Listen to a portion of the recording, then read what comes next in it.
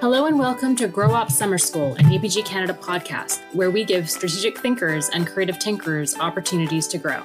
I'm your host, Michelle Lee, and this week on the show, we will be talking career advice, which will cover everything from how to develop a strategy portfolio, how to thrive at an independent agency, and today, how to break into the Canadian ad scene as an expat.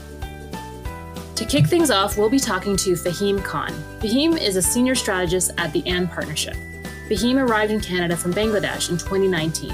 The road to how Fahim found work in Canada was not an easy one, but as Canada continues to benefit from more and more expats coming to our market, it is an important story to be told, as therein lies important tips for our listeners, not only for those doing the interviewing, but for interviewees as well. Just before we dive in, we'd like to give a special shout out to the team at HotSpecs for sponsoring this week's episodes. As one of Canada's leading research agencies and supporters of strategic planning, they have shown a keen interest in continuing to help us foster and strengthen Canada's strategic talent, and for that we thank you. Now let's get into the show. Yeah, thanks, Michelle. It's been an honor to actually have this discussion. To introduce myself, I am Fahim Khan, as you mentioned, and I am actually from Bangladesh, a subcontinent country. And over there, I have an experience around of 10 years in advertising. And then I came into Canada back in 2019, July, just before the pandemic hit. So initially it was very struggling to get into the advertising because that's something that I was very passionate about throughout my career. And that's the only thing that I've done. And that's why when we were discussing about like sharing our experiences or our journey, I feel like this is very meaningful because I know what I've been through, in early stages. And I was kind of not sure whether I'm on the right track or not. So I feel like sharing my experience will help others, whoever is willing to get into the advertising industries in Canada. And that's kind of the reason I feel like sharing my journey. I hope that inspires others, or if that adds any value to anyone's life, that would be great. Awesome. So before we kind of launch into the 5 tips, can you tell us a little bit more? Sorry, I don't know if you mentioned, where are you at now and what was your background prior to kind of coming here? Yeah, so I have been a strategist throughout my career. So I started my career back in 2009 in one of the advertising agencies in Bangladesh called GrowOp. And then I moved to activation that's called Interspeed, which once used to be partnered with Ogilvy. And then I also worked for Mullenlow Group in Bangladesh. Also, Grey is the best advertising agency over there. And I've been lucky to work on remarkable advertising campaigns or brand campaigns, which help the team or the brand win awards or rewards, if you say, and in terms of numbers or in terms of achieving the business objectives. So that's been kind of a great journey for me, prior coming to here. And then once I came here, it's been struggling, as I said already. It was difficult to create network and understand whom to reach out and what kind of conversation, cultural norms and understand what are the lines which I should follow and to impress others or to sell myself, to create my own profile. But yeah, initially it was I joined account planning group. I met few people, and over there I learned about a lot of things which I took for granted when I was in Bangladesh. But over here I feel like for example, developing your portfolio was one of the key things that I did. So that helped me.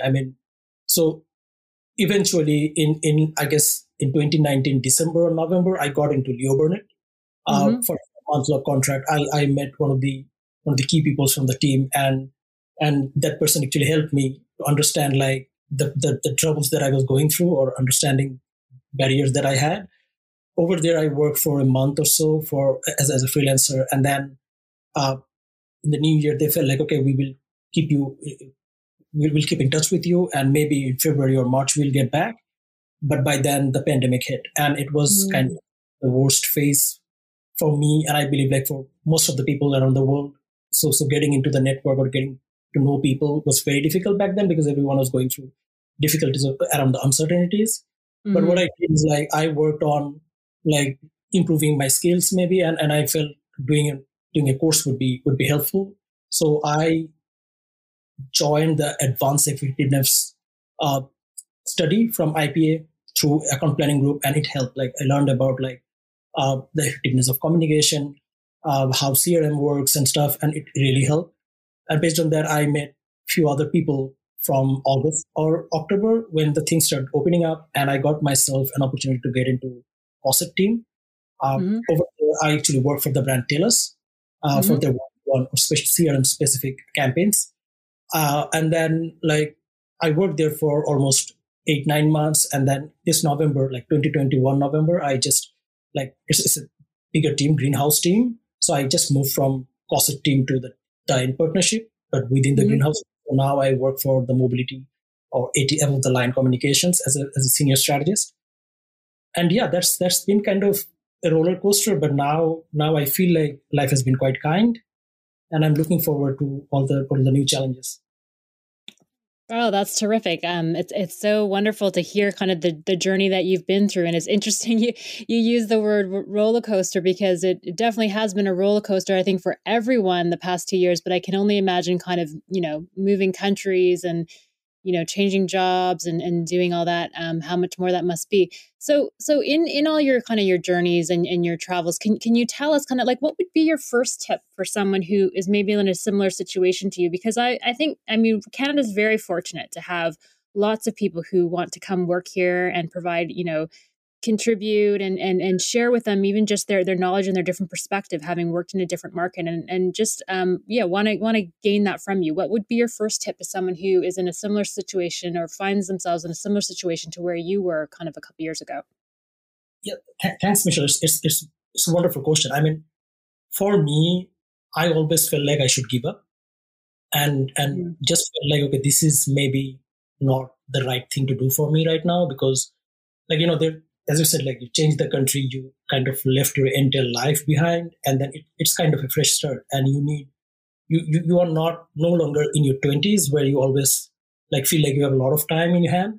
So it feels like maybe this is not for me sort of a feeling. But I was lucky enough because my family supported, especially mentally. So I felt like the first thing, or if it's about only one thing, that's about like having faith.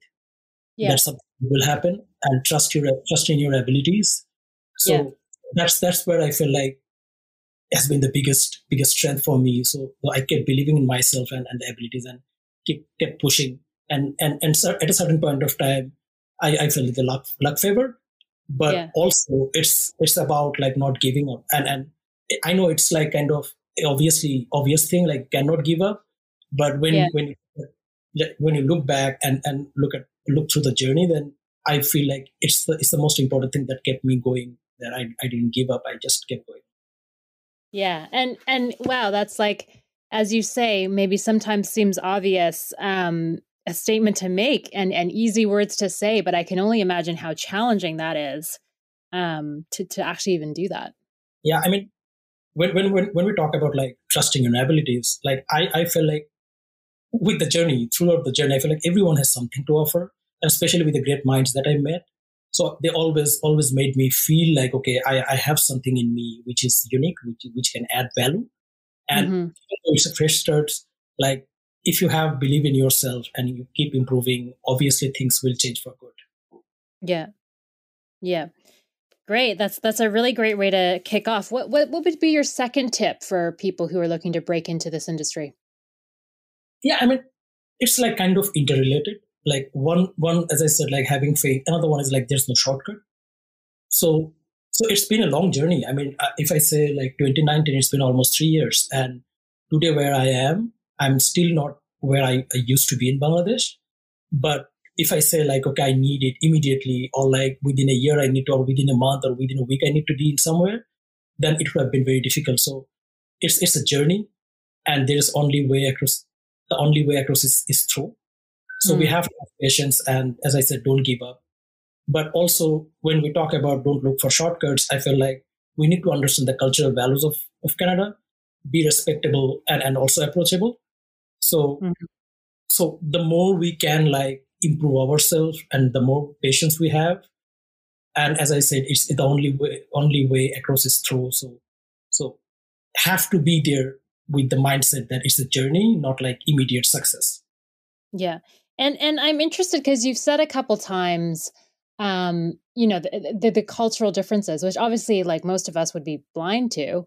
Can you talk a little bit about that? Like, what are some of the differences that you have noticed, breaking in or succeeding or whatever it may be, getting noticed in the Canadian advertising scene? I would say people are very empathetic over here. I mean, especially based on my learning. And Mm-hmm. as they are empathetic, they expect you to be empathetic as well. Mm-hmm. So maybe my upbringing didn't have this amount of like awareness around empathy. So like getting into conclusion based on judgments, based on like allowing your emotions to be like more expressive versus Mm-hmm. over here, I feel like putting yourself into other shoes is like meant and practiced by everyone sort of. Based on my personal journey, I would say the people I met, I felt like the moment I started learning about them or valuing their opinion along with sharing my opinion without hurting anyone or without the intention to hurt anyone, it was far better approach versus like somehow in my subconscious or like my unintentionally my behavior might have shown or might have made them feel like I'm not empathetic enough. And Yeah. that's where I felt like having a smile or having a positive notion in a conversation versus like getting into quick judgments or being kind of uh, nimble in terms of like valuing or evaluating people or evaluating culture.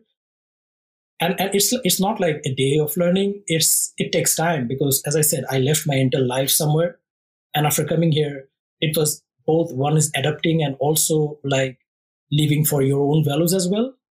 But wherever we are from, like valuing each other's belief system or culture is must. Like it's a must for every culture that we are supposed to be in. Yeah, and that's so interesting and like gratifying. I think that you say empathy, because I mean that's really nice, and I wonder, sorry to veer off topic a little bit, but we'll get back to the five. I think one of the things that's really struck me and has always struck me, and I've heard other people say this, is just how incredibly generous the strategy community seems to be. Like whether it be through a recently launched Slack community or through like the Julian Coles or the Mark Pollards or the whatever of the world, like people seem to be incredibly generous about sharing their and part of this what this podcast is, their tips and tricks and their frameworks and their tools and their experiences. Is that something that is specific, do you think, to like Canada and North America? Like is it specific to strategists? I'm curious as to your reflections on that. I mean, I would say it's very one of the key. I would say talent of a strategist is to be observant, is Mm-hmm. to understand the context and know about people, but not judging them. Yeah. And that's where I feel like strategists are like trained this way, or like they have been like grown up in this way, and they have seen the world from an observance perspective Mm-hmm. versus like getting into judgment or defining people.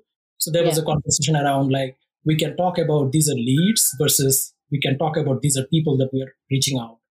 And the more human we can be, the more successful we are in terms of knowing people and valuing them. Yeah. So, and I totally agree with you. Like once I came here and I'm mentioning it again, like when I joined a account planning group and reached out to all these great minds, I found this thing very common among all, the value of empathy. And they always like, even now that I'm in a situation where I regularly talk with my boss, I often talk to him about like, okay, how can I improve my confidence level? And I'm going through, I feel like, okay, the things that I'm doing is not enough. I should have done more, or some level of, I would say, imposter syndrome or inferiority complex. But I always feel like I would say I always feel a better version of myself after I talk to the strategists that I'm around with. And it's Mm-hmm. true for all the strategists I have met in this part of the world. Mm-hmm. Mm-hmm. Okay, awesome. So, I mean, I've so far taken down having faith or believing in yourself. Don't look for shortcuts. What's your third tip for someone breaking into the Canadian ad scene? Yeah, I mean these are similar, but I would say to be like to give some extra light on it, I feel like we all should learn to deal with failure. Mm-hmm. And that's been one of the biggest challenges for me because your ego is a crucial factor. And once you leave your entire life behind and you start fresh, there are so many things you feel like you already have done and you have more experience around, and Mm-hmm. you hurts Mm-hmm. like the rejection part of it. So I Mm-hmm. felt like I have never been rejected in my life when I was in Bangladesh, but after Mm-hmm. coming here, like initial meetings, as I was learning, and there were certain things that didn't match, and I felt rejected, and it was very painful initially. I feel like that's not something that I'm very much like regular with. Yeah. But with time, I learned that if I can get rid of my ego and just keep trying on the feedback or on the failure, then maybe someday I can be somewhere. So I feel Yeah. like getting rid of the ego is must, and that's the biggest enemy. And also another thing was like around it is like looking at other people who has like glorified social media posts, like they're getting double promotion or they're getting double bonus and they're visiting different places of the world because they are having a good time in their life versus the time that you are going through. If it's not like going on your way, it's better to not look at them and get jealousy inside you or get your ego hurt.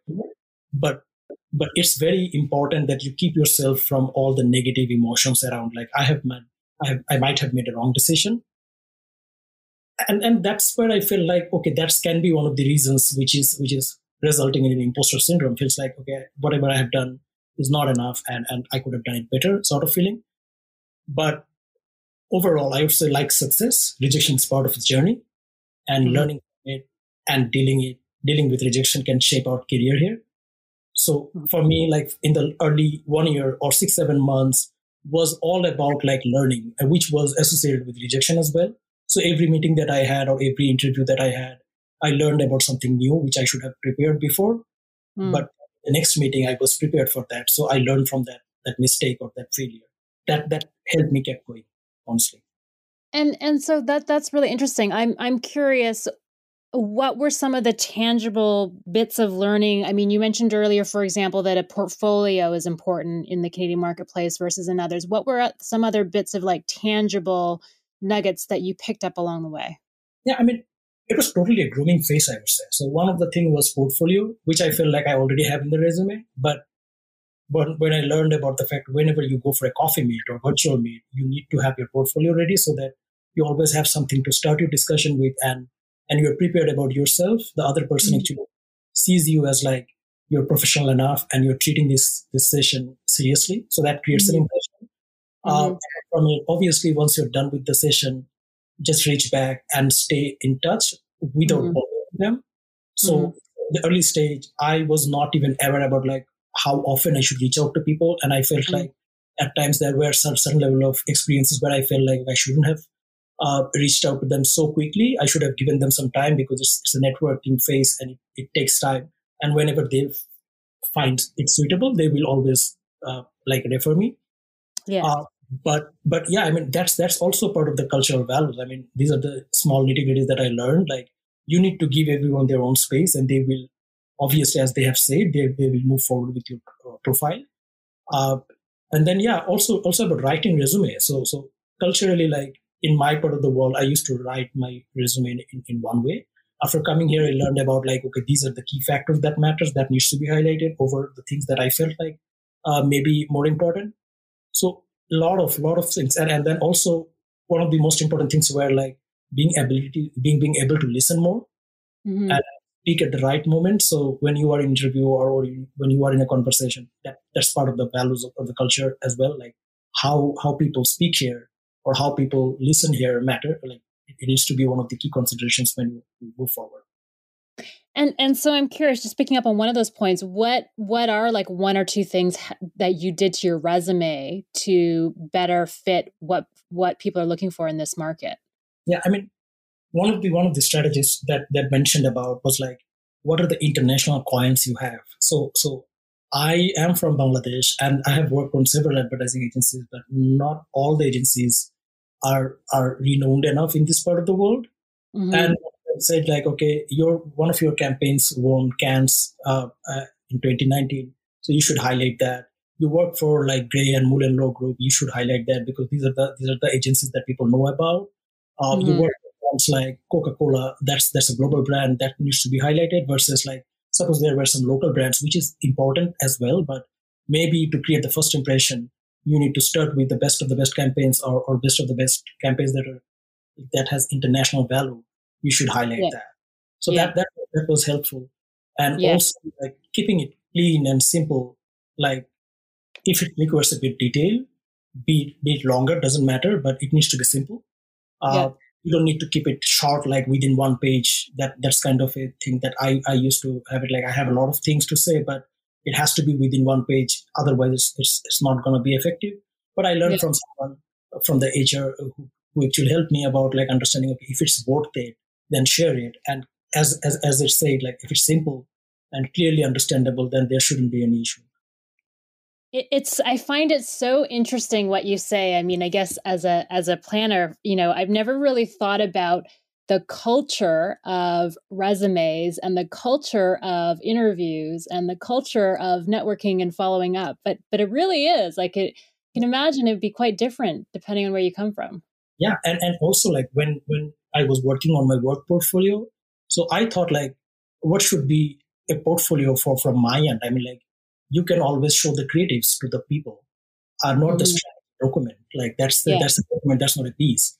I mean, like not in a portfolio sort of. And then someone told me like it's not about like the creative, but it's about the role you played in the creative journey. I mean, like creative output, and focus on like what kind of challenges you faced, and what is the key learning, and what was the insight that you take, and how you added value to the team. That's it. That should be your focus as a strategist. You don't need to worry about like the whole campaign and the brief and everything, but just to just show us about what was your role and what was your worth in the team.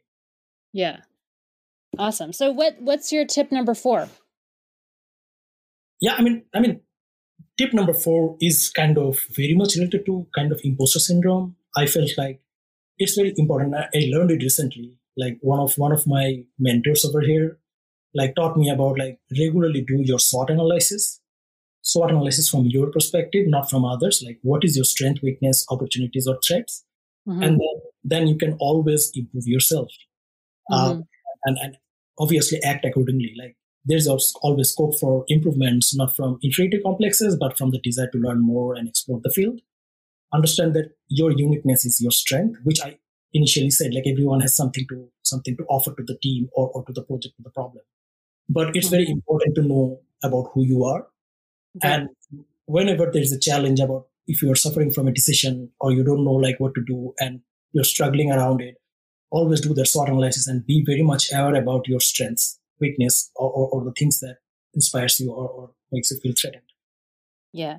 That's been maybe it's like, as I said, like this is kind of a common word, SWOT analysis, but doing a SWOT analysis on yourself has been a huge help for me to like get rid of those syndromes that I'm mentioning. Like always I felt like I'm not doing enough, or am I on the right field, or is this the right way to deal with these things?